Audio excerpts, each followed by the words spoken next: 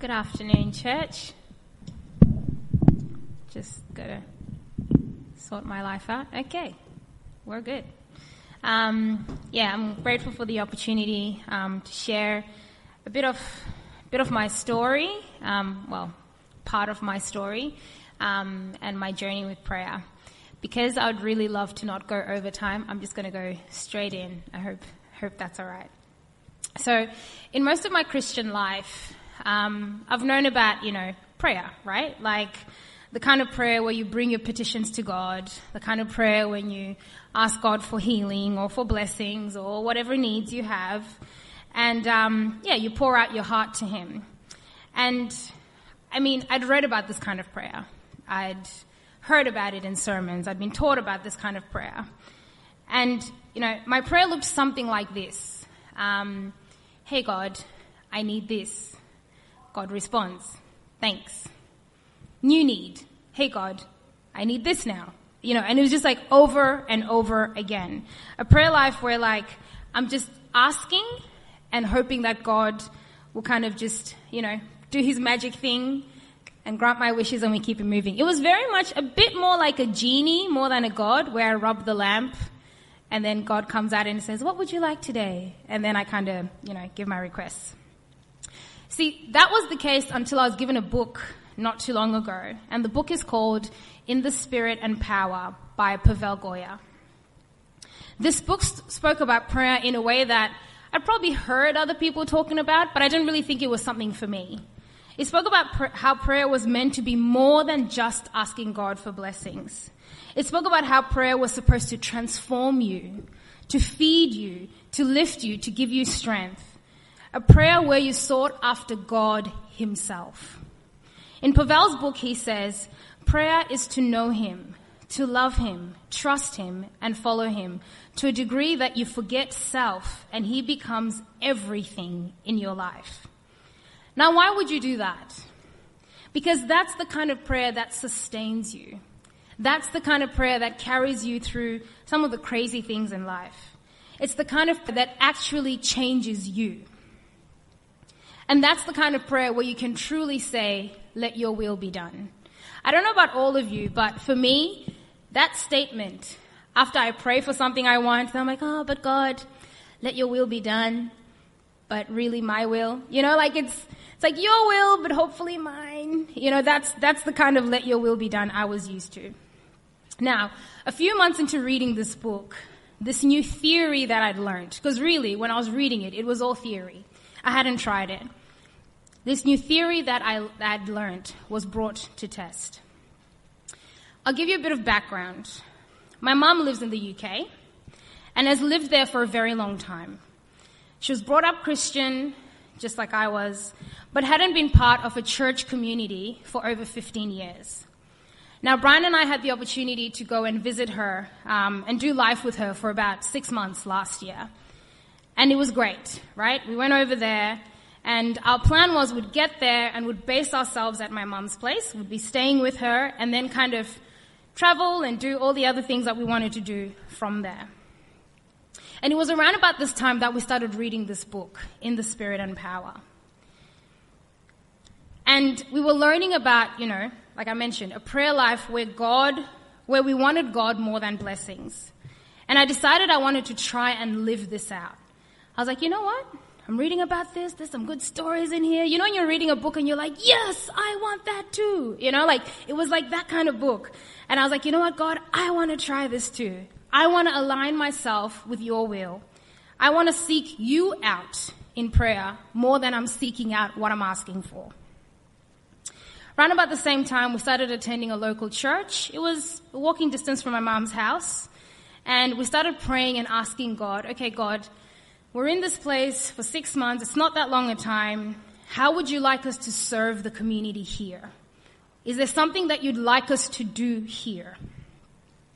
Our Sabbath routine was pretty standard, kind of like what it is now. On a Friday night, we'd be on YouTube playing the Sabbath Sing-Along. For those of you who don't know, Sabbath Sing-Along is like a Christian YouTube channel where they sing songs on Friday nights just to welcome in the Sabbath. And it's on every Friday night. And it's also Australian-based. So it was like a piece of home, just to hear the Aussie accent on a screen. It was great. So that was a part of our routine. Friday night, that's what we did. And then Saturday morning, we'd have breakfast with everyone, and then we'd walk off to church. We'd be at church pretty much up until lunch, have lunch with everyone, and then, for those of you who know Brian and I, we're pretty social people, so we'd always find some youth, someone to just bring back to Mum's house, chit-chat, ask Mum to make banana bread. It was great. And just hang out. At this point, we were praying for my mum and my stepdad, just in general, and also with their own spiritual journey. But we never invited them to church with us. It wasn't something that we did. We just kind of did our usual thing. We lived our normal Sabbath life. And we loved our local church. It was just a beautiful place with beautiful people, and we really felt like we were growing in community. We also, so we're kind of, in a good place, right? Going to church, it's going well. God doesn't feel like he's really said anything about our request. Like, God, what would you have us do to serve? And I was starting to watch the months pass by. I'm like, God, hello, it's August now. It's September now. You haven't said, how would you like us to serve? I'm reminding him that, remember, we're going back in January, as if he doesn't already know. So can you move things along? Can you answer me? Tell us what it is that you want us to do in this local church. I remember earlier on in our prayer, I had this random thought. I was like, oh my gosh, what if God wants us to go and knock on people's doors? And be like, hi, do you know Jesus? And the thought of that terrified me. I was like, God, that better not be the answer. But if it is the answer, we'll see. I was like to him, okay, if that's what you want us to do, I'm going to need you to confirm it to me and Brian separately, without us having spoken about it. I just need Brian to be like, I feel like God is saying this. And I'll be like, oh my gosh, he said the same thing to me. Those kind of moments. And I was like, also, I need you to keep it on my mind for 2 weeks. A minimum of 2 weeks, if that's what you want us to do. Silence. Nothing happened. It didn't come to mind. Brian didn't have this moment where he was like, this is what God's saying, and neither did I. So I took that as, okay, that was just probably my fear rising to the surface, that I really hope God doesn't want me knocking on people's doors. So I let that one go. And at this point, I'm really starting to get a bit frustrated. I'm like, God, I know, what we're reading in the book, plus what the Bible says, about, God will lead you, he will walk with you, he'll speak to you. I'm like, I know it says that, but I don't feel like you're doing that with me. I'm starting to doubt. I'm like, maybe it's for those people. Maybe it's for people like Pavel. Maybe it's not for people like me.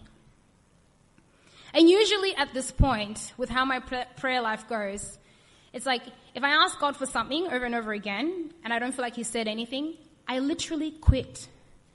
I just kind of pretend that I don't want it anymore. It's like a survival thing. I don't know whether anyone else does that. But yeah, that's what would normally happen at this point.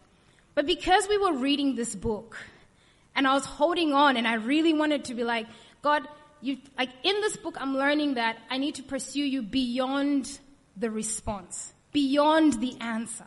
Whether it comes or not, I still want to know what your will is. So because of that, I kept praying.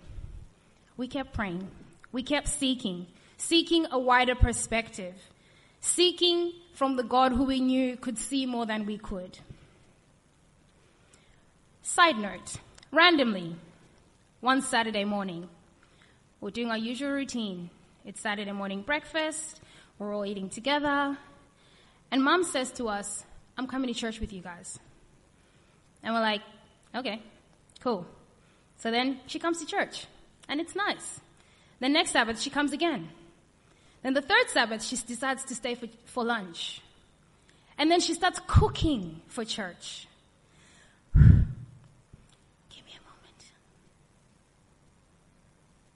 This was not supposed to happen. This was not part of the notes. Okay.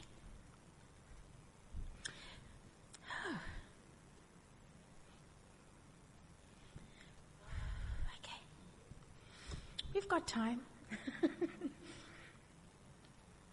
And I start experiencing things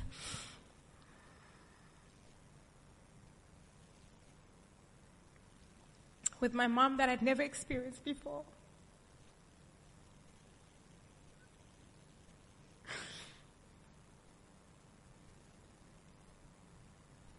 I pray with my mother. Thank you. For what feels like the first time in my life. And we're not praying for the food. I hear her pray.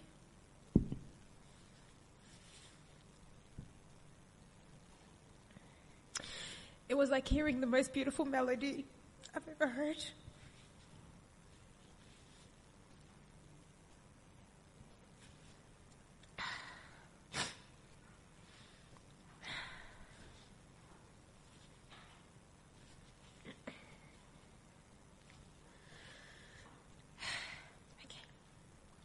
Meanwhile, God still hasn't answered my prayer about, like, the whole, how are we serving the church, though? And we're about to leave. It's December. We're leaving on the 2nd of January. He's really running out of time to do something. The night before we leave the UK, my mom said to me, I've decided I'm going to stay at church. I'm going back. We leave the UK and we come back home. And the stories that we're hearing from our friends, from Mom herself, about how involved she is, are wild. Like, my mom likes people, but my mom doesn't really like people, you know? Like, she's not just going to be inviting you to her house. You know, like, it's not her thing, you know? She's not, like, super social butterfly like I am. You know, like, I'm hearing, my mom is having barbecues with church members at her house. She's going to church socials. I'm like, who are you? You know, like, I remember calling Brian one day and be like, you will not believe what's happening at Mom's house. You know, it was just those kind of stories.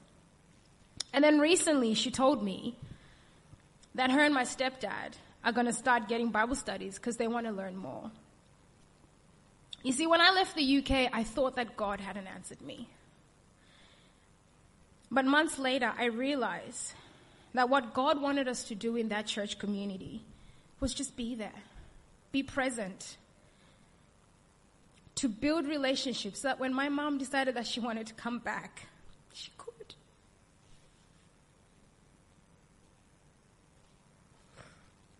This is like the hardest sermon I've ever preached. Wow. And it's a happy one too. Okay, let me find my notes. Continuously seeking God's will in prayer allowed me to see the most beautiful gift, which was to see my mother reconnect with God. And, you know, like, going to Europe, it was fun. It was great. We ate pasta. We saw some nice things. But nothing compares to that. Nothing compares to that. Our prayer life became what Pavel's book speaks about. One where we sought communion with God. We sought out His will. And we didn't quit when things weren't going our way. Even when it didn't look like God was answering. We just continued to be present, to continue to seek Him, to continue to ask Him, what would you have us do here? To trust that His way is the best way. And I'm so grateful that God allowed us to see this, because that's not always the story. We don't always get to look back and see the bigger picture. But I'm grateful that we got to. So what does it look like to pray through the lens of seeking God only for answers or only for blessings versus, of course, still seeking Him for answers? Because He tells us, you know, seek me out. He tells us to come to Him and ask Him for what we need. So we still do that, but we also trust Him. We also seek Him for His presence and His will more than the blessings. I want to compare one of my favorite groups in the Bible, the children of Israel, just after they've come out of Egypt, and David. When I think of a group of people who sought God out just for blessings, and therefore did not have their characters transformed, I think of the children of Israel. I also think of them and I love them because they're so dramatic like I am. It's fantastic. I really feel understood by them. If you look in Exodus chapter 14, the story goes, they've just been released by Pharaoh from Egypt. And he says, you can go. And then he changes his mind. And then they're by the Red Sea and they're on land.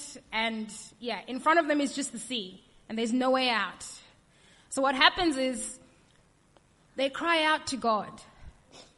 And what I love is that their crying out is dramatic. Oh Lord, you should have let us die in Egypt. It's next level. It's my kind of crying out. And they complain. And then God decides to open up the Red Sea and let them walk through on dry ground. And they're in awe of him. And Miriam writes a song. And there's dancing. If you've ever watched The Prince of Egypt, that's what I imagine. They're just so happy. And it is amazing. And then just give it some time. And they're back. Back to complaining. In chapter 15, they're thirsty. And once again, oh Lord, you brought us here to the desert to die. In Egypt, we didn't have to suffer for water like this. We were slaves, but we didn't have to suffer for water just the drama. And they cry out to God, and they find water, but it's bitter. And then God then fixes the water, and it's no longer bitter. And then they're good. And then in chapter 16, this is one of my favorite stories. Exodus chapter 16, there's also a version of this same part of the story in Deuteronomy. And in Deuteronomy, so they're hungry. And the words that they use are, oh Lord, in Egypt we had garlic and leeks. And now you're bringing us out in the desert to die. Drama. I've never spoken to God about garlic, but these guys did. And they're moaning and they're crying out to God, and he's like, okay, I'll rain food from the sky. Because God can flex like that. It's just wild. But I'm only illustrating these 3 chapters because if you actually follow the children of Israel, this becomes their life. Go to God, get that need or that want, forget, move on, repeat the cycle. Follow throughout the Old Testament. You'll realize that this is who they were. They needed things. Once they got an answer, they were quick to forget him. And it didn't take too long before they turned their backs on him and complained again. Their prayers weren't Their prayers weren't transformational to their characters. They were transactional. We come to you, God. You give us what we need. We go away and we come back. Their prayers could only take them as far as their next need. And when I think about it, I'm really the same. God, please give me this job. I really need this job. God, this is the job that is going to change my life. And I'm going to do your work at this workplace. God, give me this job. Okay, I get the job. I praise him. Okay, God, so now I really need a house in this particular suburb, but the housing prices are not looking the way that I need them to look. So can we work on that? Okay, now God, I need this next thing. I need a family. God, I need you to help me with this particular person that I'm struggling with at my workplace. I come back to God based on my needs. It's a cycle. I get so stressed out, I wonder what's going on up there. Is he actually hearing me? I'm not transformed. I'm not uplifted by my prayers. I'm not sustained. because all I'm pursuing is answers. That's it. I'm not pursuing him. I'm pursuing what he can give me. On the other hand, when I think of the kind of prayer life that I hope for, it's the prayer life where I seek him not just for his blessings. Because he does want to bless me. He does want to answer, and he will do all of that. But that's not what I'm seeking him for only. And when I think about someone who did that, I think of David. Someone who sought God in a way that transformed him, in a way that sustained him, in a way where God became his greatest desire. In 2 Samuel chapter 15, David's son Absalom conspires against his father. And he wants to take over the throne. And he wins the heart of other people around the nation. And David gets scared. And he's like, okay, I need to gather my things, gather my family, we're leaving. So the king flees his kingdom because of his own son. He leaves Jerusalem. I can only imagine the betrayal. I can only imagine the shame he must have felt to explain to other people that we're leaving because my son is doing this to me. I can only imagine the pain that he felt that his own child was doing this to him. And what I love about David's story is that we get to get a glimpse into his prayer life because of the book of Psalms. So when I had a look at what the Bible scholars say about which Psalms were written around about this time when his own son is backstabbing him this way and he's had to run away, they mention Psalms 3 and Psalm 63. And they're both connected to this incident. In Psalms 3, David is praying about how God should arise and fight for him. He's praying for his needs. If you look at Psalms 3, verse 7 to 8, it says, "Arise, O Lord, rescue me, my God. Slap my enemies in the face. Shatter the teeth of the wicked. Victory comes from you. O Lord, may you bless your name. May you bless your people." So that's one side of his prayer. And then when you look at Psalms chapter 63, which is said to also be written around about the same time, Psalm 63 verse 1 to 3, it says, "O God, you are my God. I earnestly search for you. My soul thirsts for you. My whole body longs for you in this parched and weary land where there is no water. I have seen you in your sanctuary and gazed upon your power and glory. Your unfailing love is better than life itself. How I praise you." And in verse 6 it says, "I lie awake thinking of you, meditating on you through the night." This is a man who is going through probably what I imagine to be the worst heartbreak ever. His own son has let him down. And yes, he's asking God, do something about this. But also he's saying, your love is better than life itself. Your love is better than life itself. He is pursuing God, wanting to be closer to God in the desert.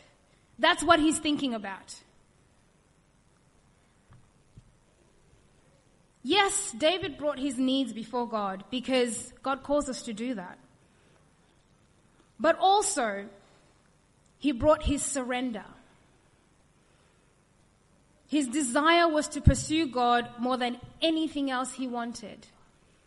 At that time, when his throne has been taken away, he says, "I lay awake at night thinking about you." I'm not thinking about my son who's causing me grief. I'm thinking about you.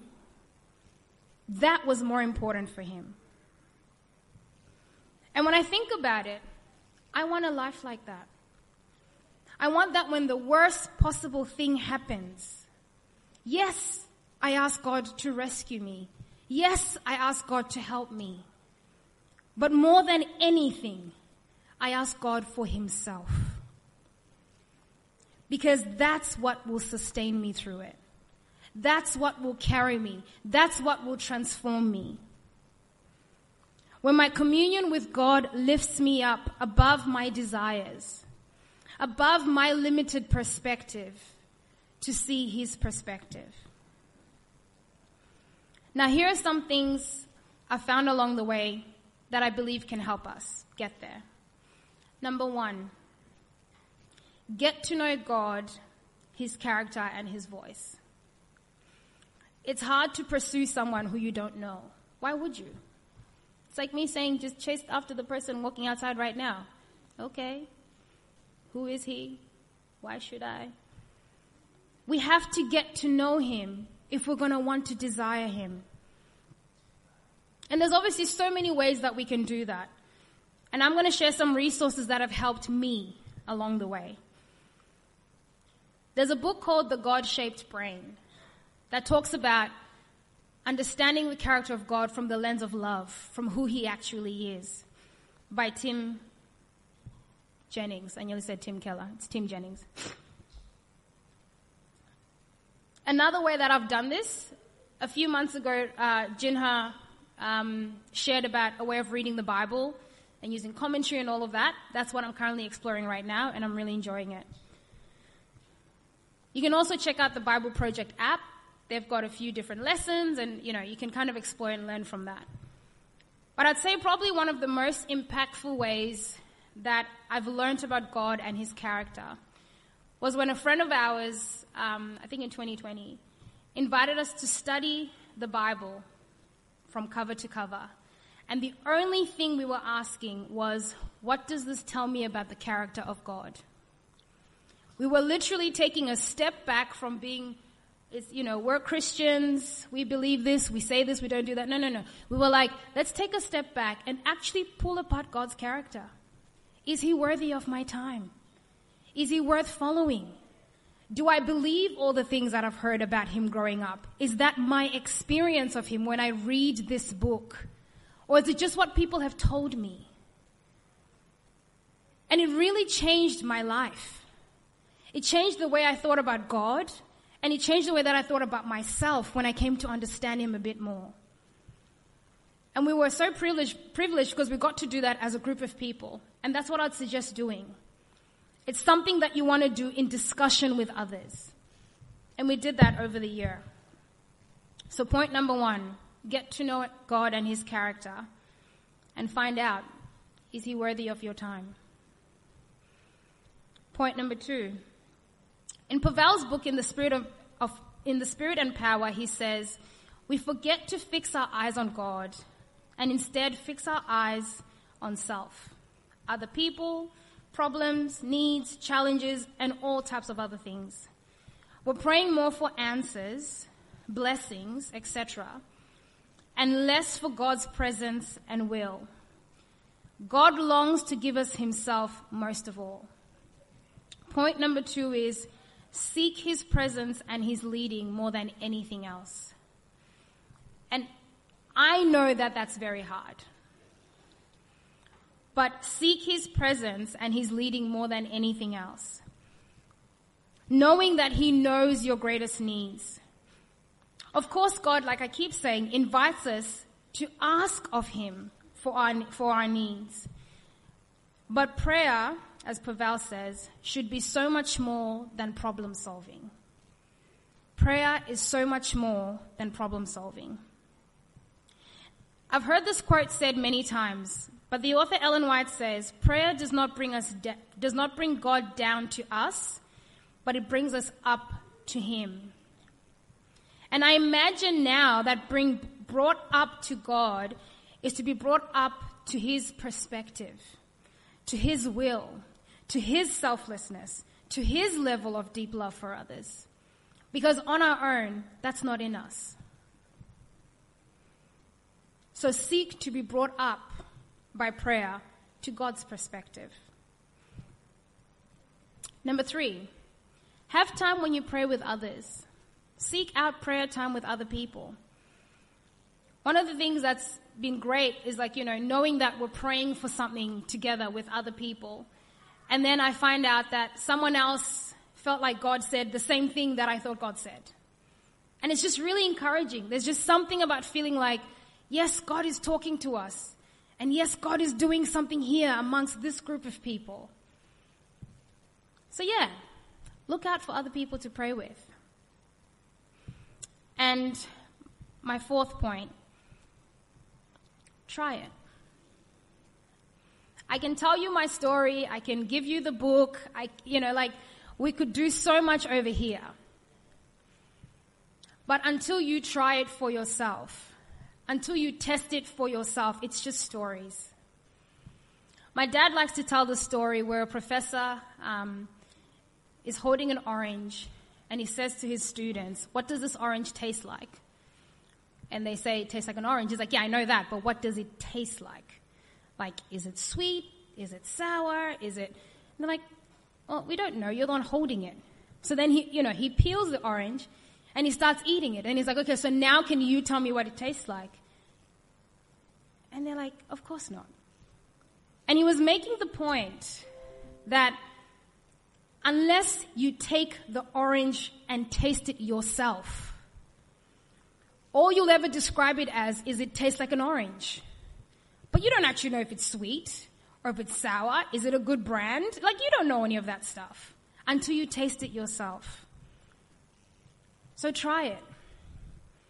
Decide that, you know what, I want to try and see whether this is real. Is this something that only happened for Lorraine? Do you have to be in the UK for this kind of thing to happen? Do you have to read exactly the same book? Try it. I want to close my sermon today and offer you to join me in one of 2 ways. Number 1, if you'd like to join a Bible study to read through the Bible, cover to cover, and pull apart the character of God, and discover for yourself who He is and whether He's worth following, come and have a chat with me afterwards. I'm happy to do that with you. Number 2, we've got 4 copies of the book that I was just talking about, In the Spirit and Power by Pavel Goya, for anyone who'd like to read it for themselves. We can create a bit of a borrow list. So, yeah, if you're interested in reading that book and you'd like to explore for yourself, just come to me after the service and we can create a bit of a borrow list and I can give out the ones that I have with me today. Thank you. May God bless you.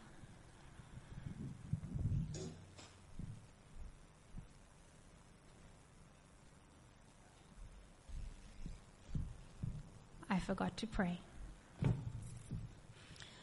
Dear Jesus, thank you for this opportunity to share your word, to share my limited experience with others. I pray, God, that you may help us seek you, that we might seek after you more than the things that we want, more than the things we believe we need, because really it's when we seek after you where you transform our lives. And I just want to pray for anyone in this congregation who's going through a really tough time, where all they have the energy for right now is to pursue you for answers. I pray, God, that you might carry them through, that you might respond to them, and that in the process they might learn to seek you as well. I pray all these things in Jesus' name. Amen.